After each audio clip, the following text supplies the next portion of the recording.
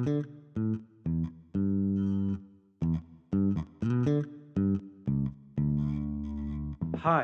my name's Nick Thompson and I run holisticvet.co.uk. We're based near Bath in England. I'm Dr. Brendan Clark. I'm based at Towerwood Vets in West Yorkshire. And my name's Dr. Conor Brady, the non-vet of the gang from dogsfirst.ie. And together, we are The Raw Pet Medics.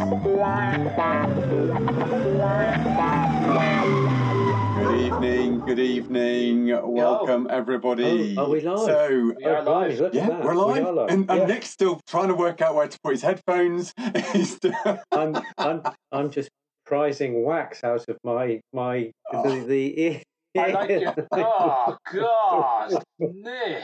There's always one, isn't there? There's Okay, always one. We'll get Pete to Caroline, edit that do out. forgive us. Good evening, Yeah. You're everybody. working with three gross blokes. Yeah. It's like I like the very fashionable curl you're sporting down the middle of your forehead, Nick. It's like Yeah, Superman. that is not deliberate. Slick. I saw that. It's a bit. I wish I think I'd there had. was a Jimmy If Dean I or had hair, somebody. I'd do that. Yeah. Don't apologise. I think it looks cool. Look at all your hair. Okay. Yeah. So listen. I rent it out occasionally, Brady, Do you? if you fancy. Excellent. Yeah. Oh, I appreciate that. Yeah, just stick it on top. Listen, guys, thanks everybody for coming. This is going to be a busy show tonight. You can tell by the social media feedback.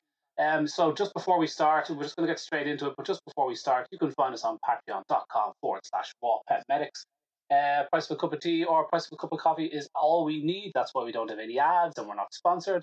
And we're completely independent, and that's how we do it. So we appreciate everyone that comes on there. Fantastic. Yeah. If you can, great. If you can't, no sweat. Doesn't matter. We're going to be here anyway because we love doing this and we love being with you. But we particularly love being here tonight. We are here with Caroline Ingram, who everybody probably knows, and we could easily do an intro. But Caroline, would you like to tell us a little bit about yourself and why you're here tonight? Okay, a little bit about me. In a nutshell, I've spent all my adult life studying how animals self-medicate, bring themselves back into health from all species: dogs, cats, horses, elephants, tigers, lions, and really sort of put all that research into finding out a lot of information that can really help us communicate to an animal so they can let us know pretty much what might be going on. In those cases, when you don't really know what is going on, so there's idiosyncratic conditions. But yeah, I lecture, write books, just finished writing an online course. You did. And I'm here tonight because you guys wanted me to talk a little bit about how it all works at some point this evening. Absolutely. Just before we jump into it, Caroline, I would just say now's a really good time because it's the beginning of the show. What is the course that you're offering, and how can people get to that? Just now that it's the beginning, let's catch them while people are still awake before they've had. Have you seen somebody said I've self-selected chocolate and wine for watching Caroline this evening? says Alison, which is a great thing to say. So just give us a little plug for the course, if you don't mind. Yeah, the course at the moment is a distillation of everything I know, really, that I've put into 2 online modules. But there's a lot there, from practical to science, to giving people confidence in animals that they can self-medicate, and going a lot deeper.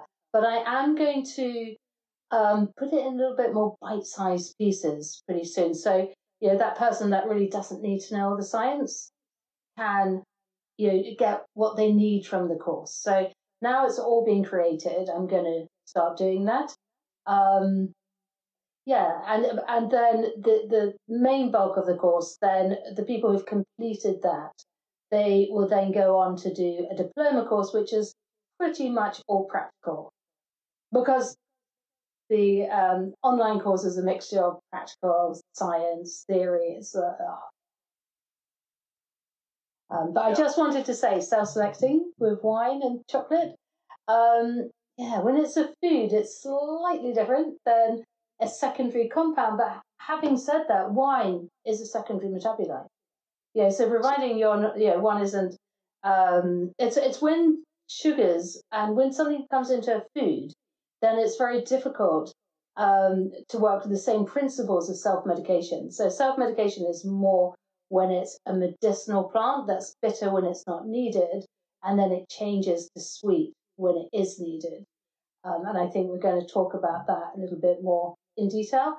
And when it's a nutrient, which is slightly different from a medicinal plant, that sort of goes from pleasant to unpleasant. So if you're eating spirulina, if you're working with spirulina yourself and it tastes nice, it's because you need it. But if you don't need it, it'll just be unpleasant. Same for the animals. If you're working with a medicinal plant, then it will taste sweet. So opposed to pleasant and unpleasant, it's either sweet or bitter. And that's to deter the healthy person from eating or taking a medicine that's not needed. Taking too much of a good thing. Yeah, so it's incredibly powerful and incredibly complex, but incredibly simple at the same time. You know, nature has that out there. You know, if it smells bad, feces, bacteria, we stay away. And if it's good, especially with plants that have been in our evolutionary history, so we can recognize them, same for the animals, then we're attracted to those we need. And you, Connor, because I did that with you in Switzerland.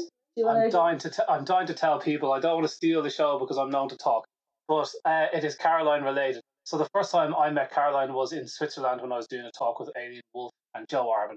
And I had dinner with Caroline the night before, and we were talking about this. And I am a skeptic in the best sense of the word. I'm not a cynic about anything. I'm not like, oh, poo-poo to anything.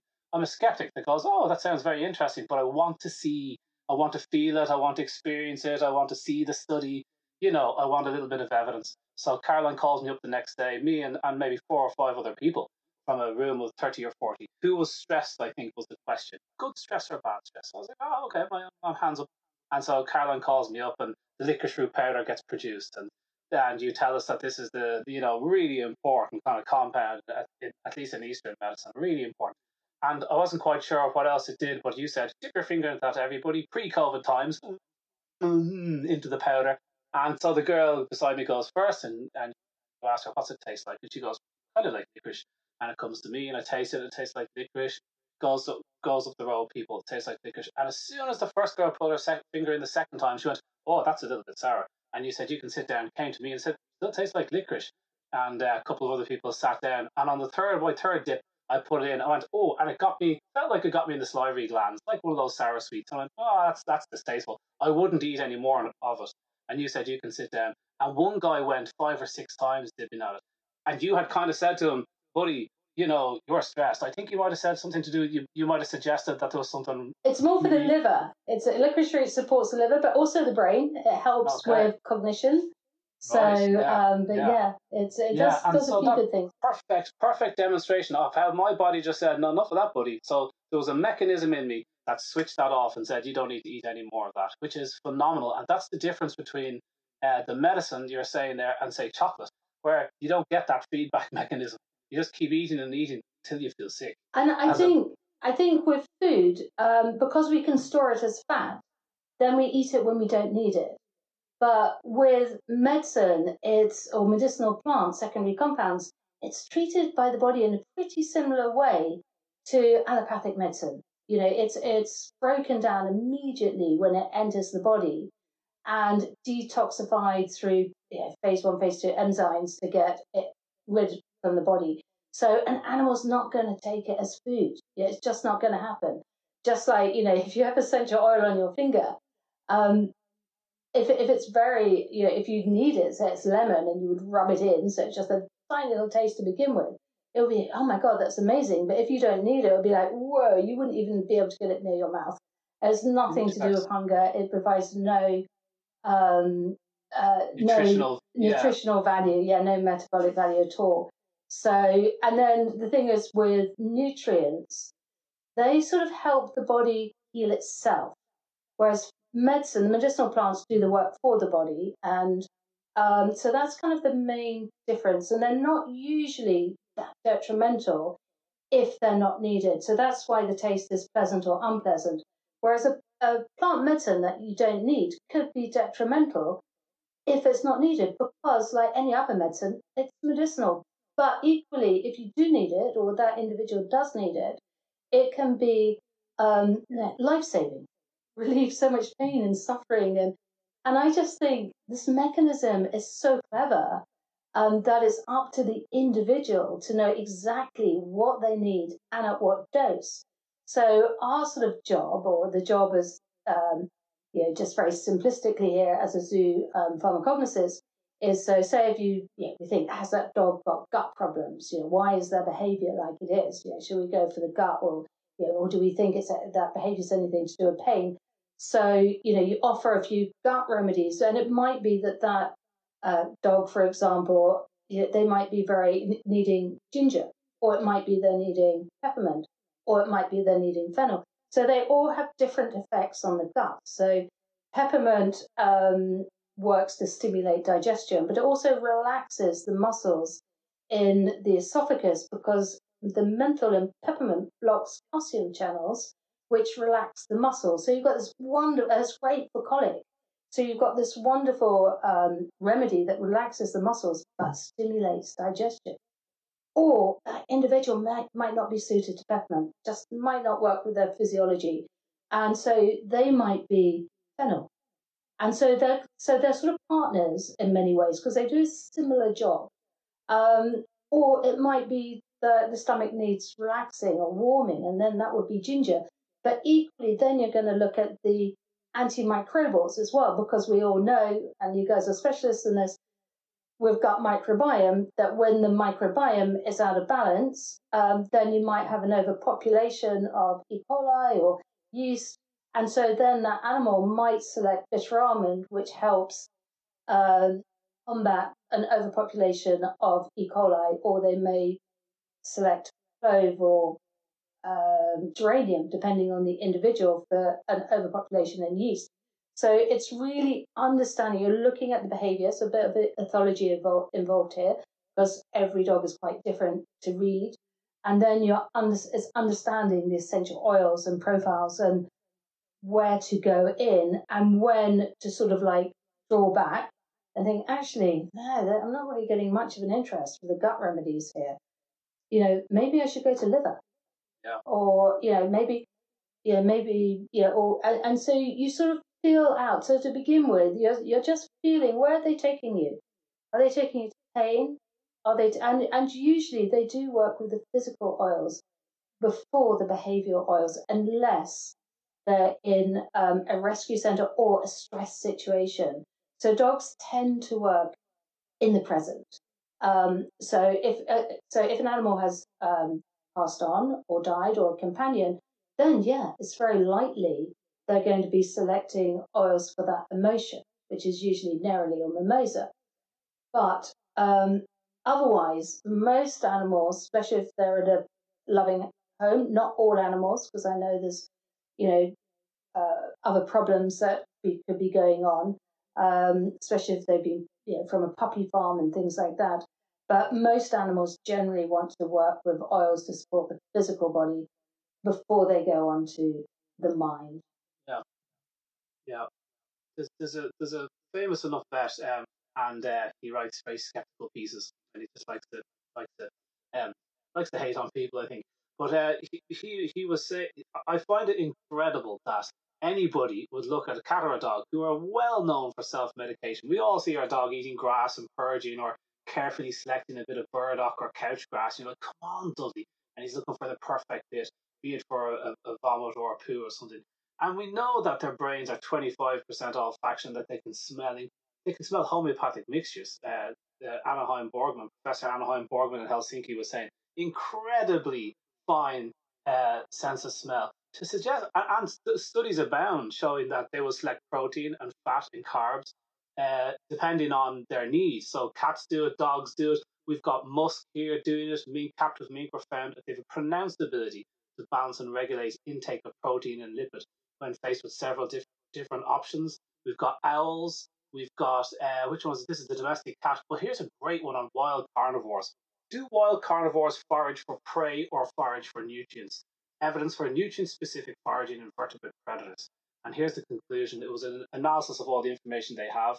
I'll pop this up on Facebook afterwards, guys. And we conclude that it is highly likely that wild predators select prey or selectively feed on body parts according to their macronutrient composition.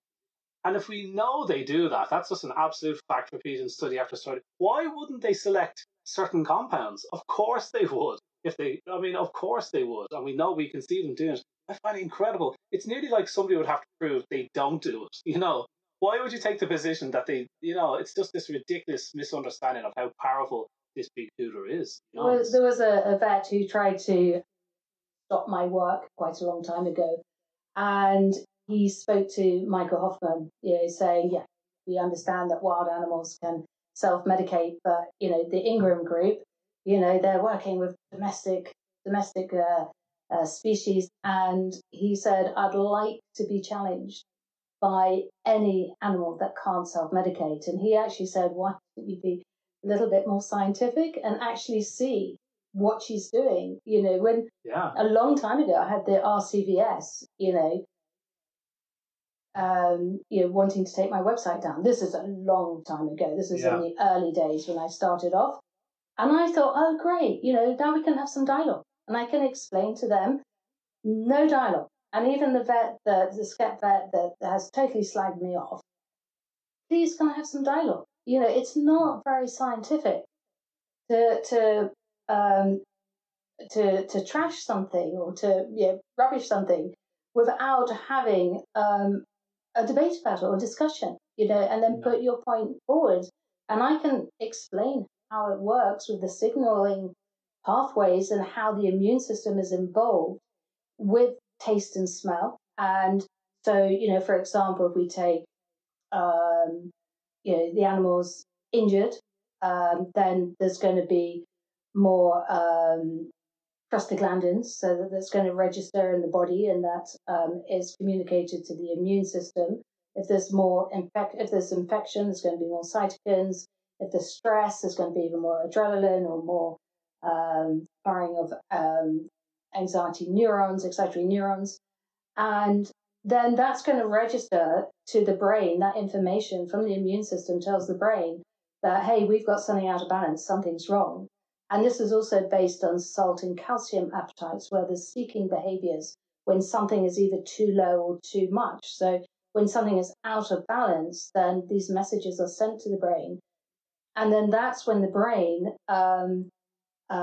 influences smell and taste. And it's actually quite complex how it works with the olfactory receptors, but basically it's to do with which volatiles bind to which receptors. So if you're needing an anti-inflammatory because you've got excessive amount of prostaglandins being produced at the site of injury, that individual will be producing more receptors that bind with the anti-inflammatory volatiles. So, and then as soon as they have their dose, then it goes back to normal and the animal goes back to foraging. There is a science behind it, and it is quite complex, but it is there. Of course. Yeah, so it's there's a lot of work. Fred Provenza in the book Nourishment, we were talking about it last week, and they've actually, he describes work where they've looked at what cattle and sheep, because what they can do is they can put a hole in the side of a cow or a sheep, and they can actually see what that sheep selects in the field. Okay, so you've got a meadow and they've got 27 different types of grass, and what they can do is they can do a blood test each day to say, okay, how's our balance of iodine and copper and cadmium and what have you, and then they look at what the sheep or the cow actually selects. And number one is no two cows, no two sheep are the same. And number two, their requirements will influence what foods, what grasses and herbs they actually take from the pasture. So this is, all this information is coming together. And do you find it funny that science doesn't recognize that other scientists are actually demonstrating that there is self-selection, even with the humble sheep, the humble cow? given the choice, they will select according to their needs. And two cows grazing together will actually be taking on different nutrient profiles. Does that frustrate you at all? That there's half of science doesn't recognise what the other half of science is saying. This is really obvious. But I think that's happening a lot. There's a whole new science, especially where there's chronic disease. And there's researchers in the forefront bringing out this amazing information. And it's almost like it's becoming into two parts. You know, one part seems quite old-fashioned in many ways and getting left behind. That a whole new science is being, in many modalities, be it the microbiome, you know, in looking at epigenetics and so on and so forth. I think it's really bringing all of these things together to have a deeper understanding on really how to deal with chronic disease and why we have it in the first place. I just want to say with homeopathy, because I know Brendan's in the homeopathy. Yeah, I was so excited when I realized that animals can self-medicate with homeopathy, you know, and it's exactly in the same way. You know, my dog would just breathe into the bottle with the one she wanted. She had a condition that, yeah, she was selecting oils, but she still had this condition that's a German Shepherd, you know, lesions around the anal area. So put her on antibiotics and steroids for the rest of her life. And I thought, well, there's something constitutional. I need to go somewhere else. And I'm not a homeopath. And I thought, okay, but I did have some remedies. And I thought, oh my God, wow, she's working with these in the same way with the oils. So she would inhale them and she would whistle into the bottle. And when she'd had enough, she turned her head to the side and her eyes would go so deep. And then if she didn't want it, she would just turn her head to the side. If she wanted to take it by mouth, she'd mouth the bottle. It's a German Shepherd. So I put two I'd put little pills on a saucer, and sometimes she'd take one and sometimes she'd take another. And then I spoke to my friend Tim, Tim Cousins, who Nick, you know, and he's a homeopathic vet. And I was just telling him the story, and he said, "Oh, you've got to try gunpowder." So he sent me some gunpowder, and I offered it to her, and she jumped away as if it was, you know, a really potent remedy. And I thought, wow, this is really impressive. So I thought, I think she needs it, but obviously not right now. And in a few days, you know, about 3 days later, 3 or 4 days later, that was her go-to. She's totally cured. This was years ago, about 3 years ago. Gunpowder. And we use gunpowder as a remedy. Yeah. And then is gunpowder? Tell me, gunpowder's a name for herb, is it, or do you actually mean what? No, it's actually gunpowder. Yeah. But I was then speaking to Chris Day, and I was telling him that I was blown away with what I was finding, so to speak. And I said, but what's quite interesting, I have sepia with one brand, she won't select it, and I have sepia with another brand, and she will. And he said, is that brand in a plastic bottle? And I said, yes. She wouldn't select any homeopathic remedies in plastic. And I thought, wow. That's cool. And then there's two sort of schools of thought with sense of smell. One is the semiochemistry, which is lock and key, which is one I was just talking about, you know, aromas binding to receptors. And the other one is the swipe card, which is this researcher called Luca Terran. And his is all on vibrational. And both are plausible and both have a place. So, you know, sometimes it's thought that animals smell by vibration and other times by aromatic chemicals. And other times there might be an interplay with both because neither can have the full answer. So researchers think that they're both coming into play. But I find it absolutely fascinating. And sorry, Nick, just going back to your other subject with farm animals. Yeah, I used to work actually for the French government with INRA, and I'd work a lot with biodynamic farmers. And yeah, it was fascinating. You know, I'd put different remedies out in buckets of water to see which one the worms, so all the goats with possible nematodes were put in one paddock to see what they selected. And they all made a beeline for garlic and wormwood powder. not interested in the barley grass, you'd think, because the paddock had no enrichment really.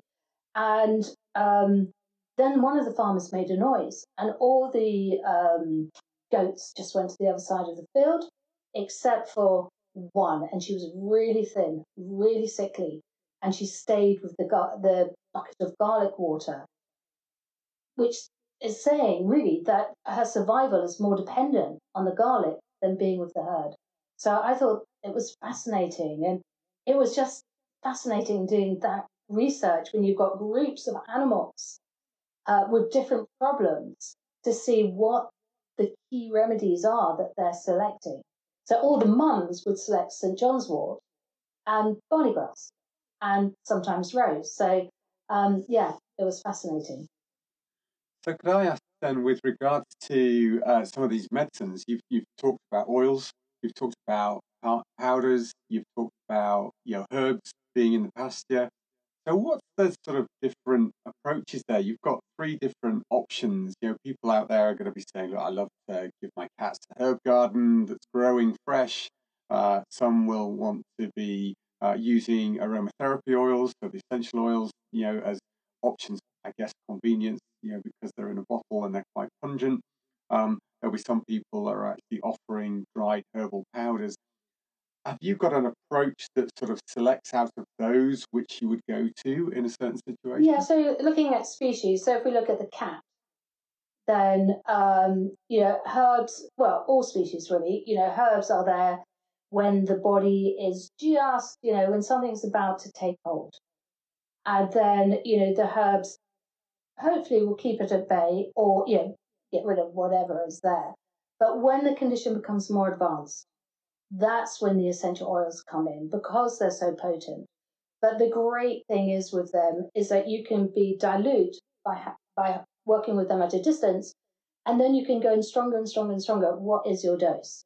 With a cat, you're looking at the diet. So cats don't eat much vegetation, so they're not going to have the enzymes in the same way a horse does to break down plant chemicals. So it's very likely that a horse will lick an essential oil if there's an internal problem.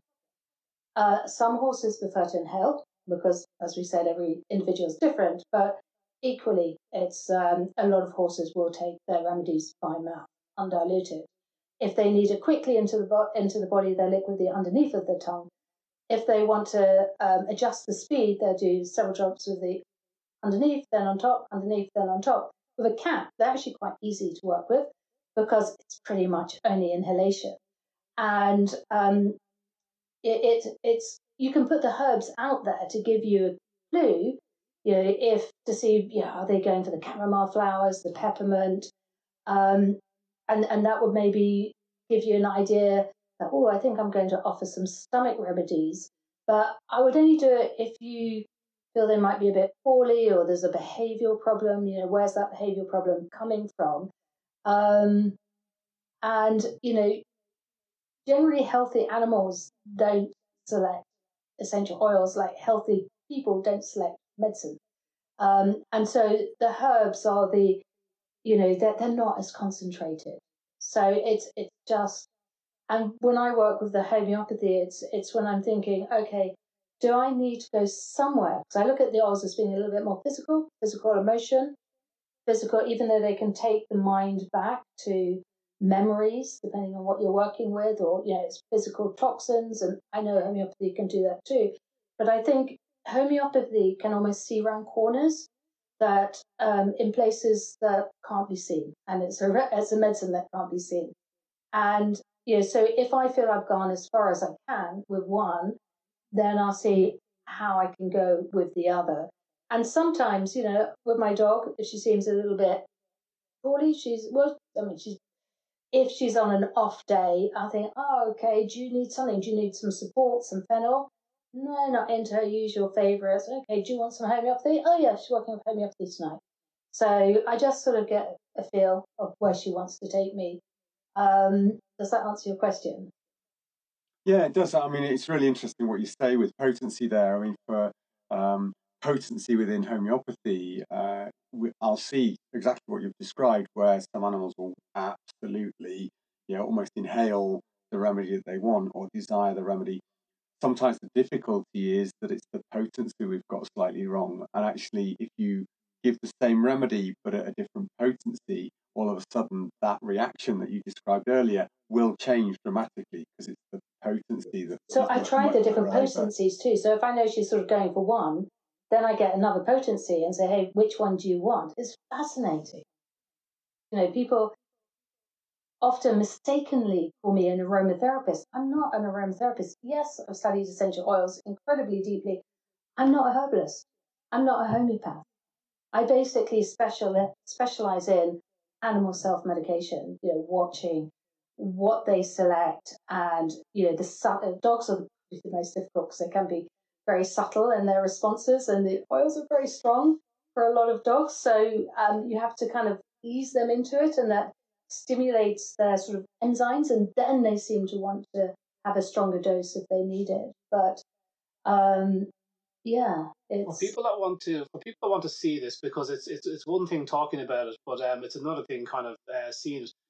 Go to YouTube and just type in Caroline's name, type in Zoo Pharmacognosy or just Caroline Ingraham to YouTube, and you'll see it working and how subtle it is. Initially, you'll think, "What am I looking at here?" But then you will get the idea of, often the dog will present her leg like, "There's the vagus nerve for you," or it's quite incredible when you see it working. Will you, before we sign off, will you tell us your story about the elephant?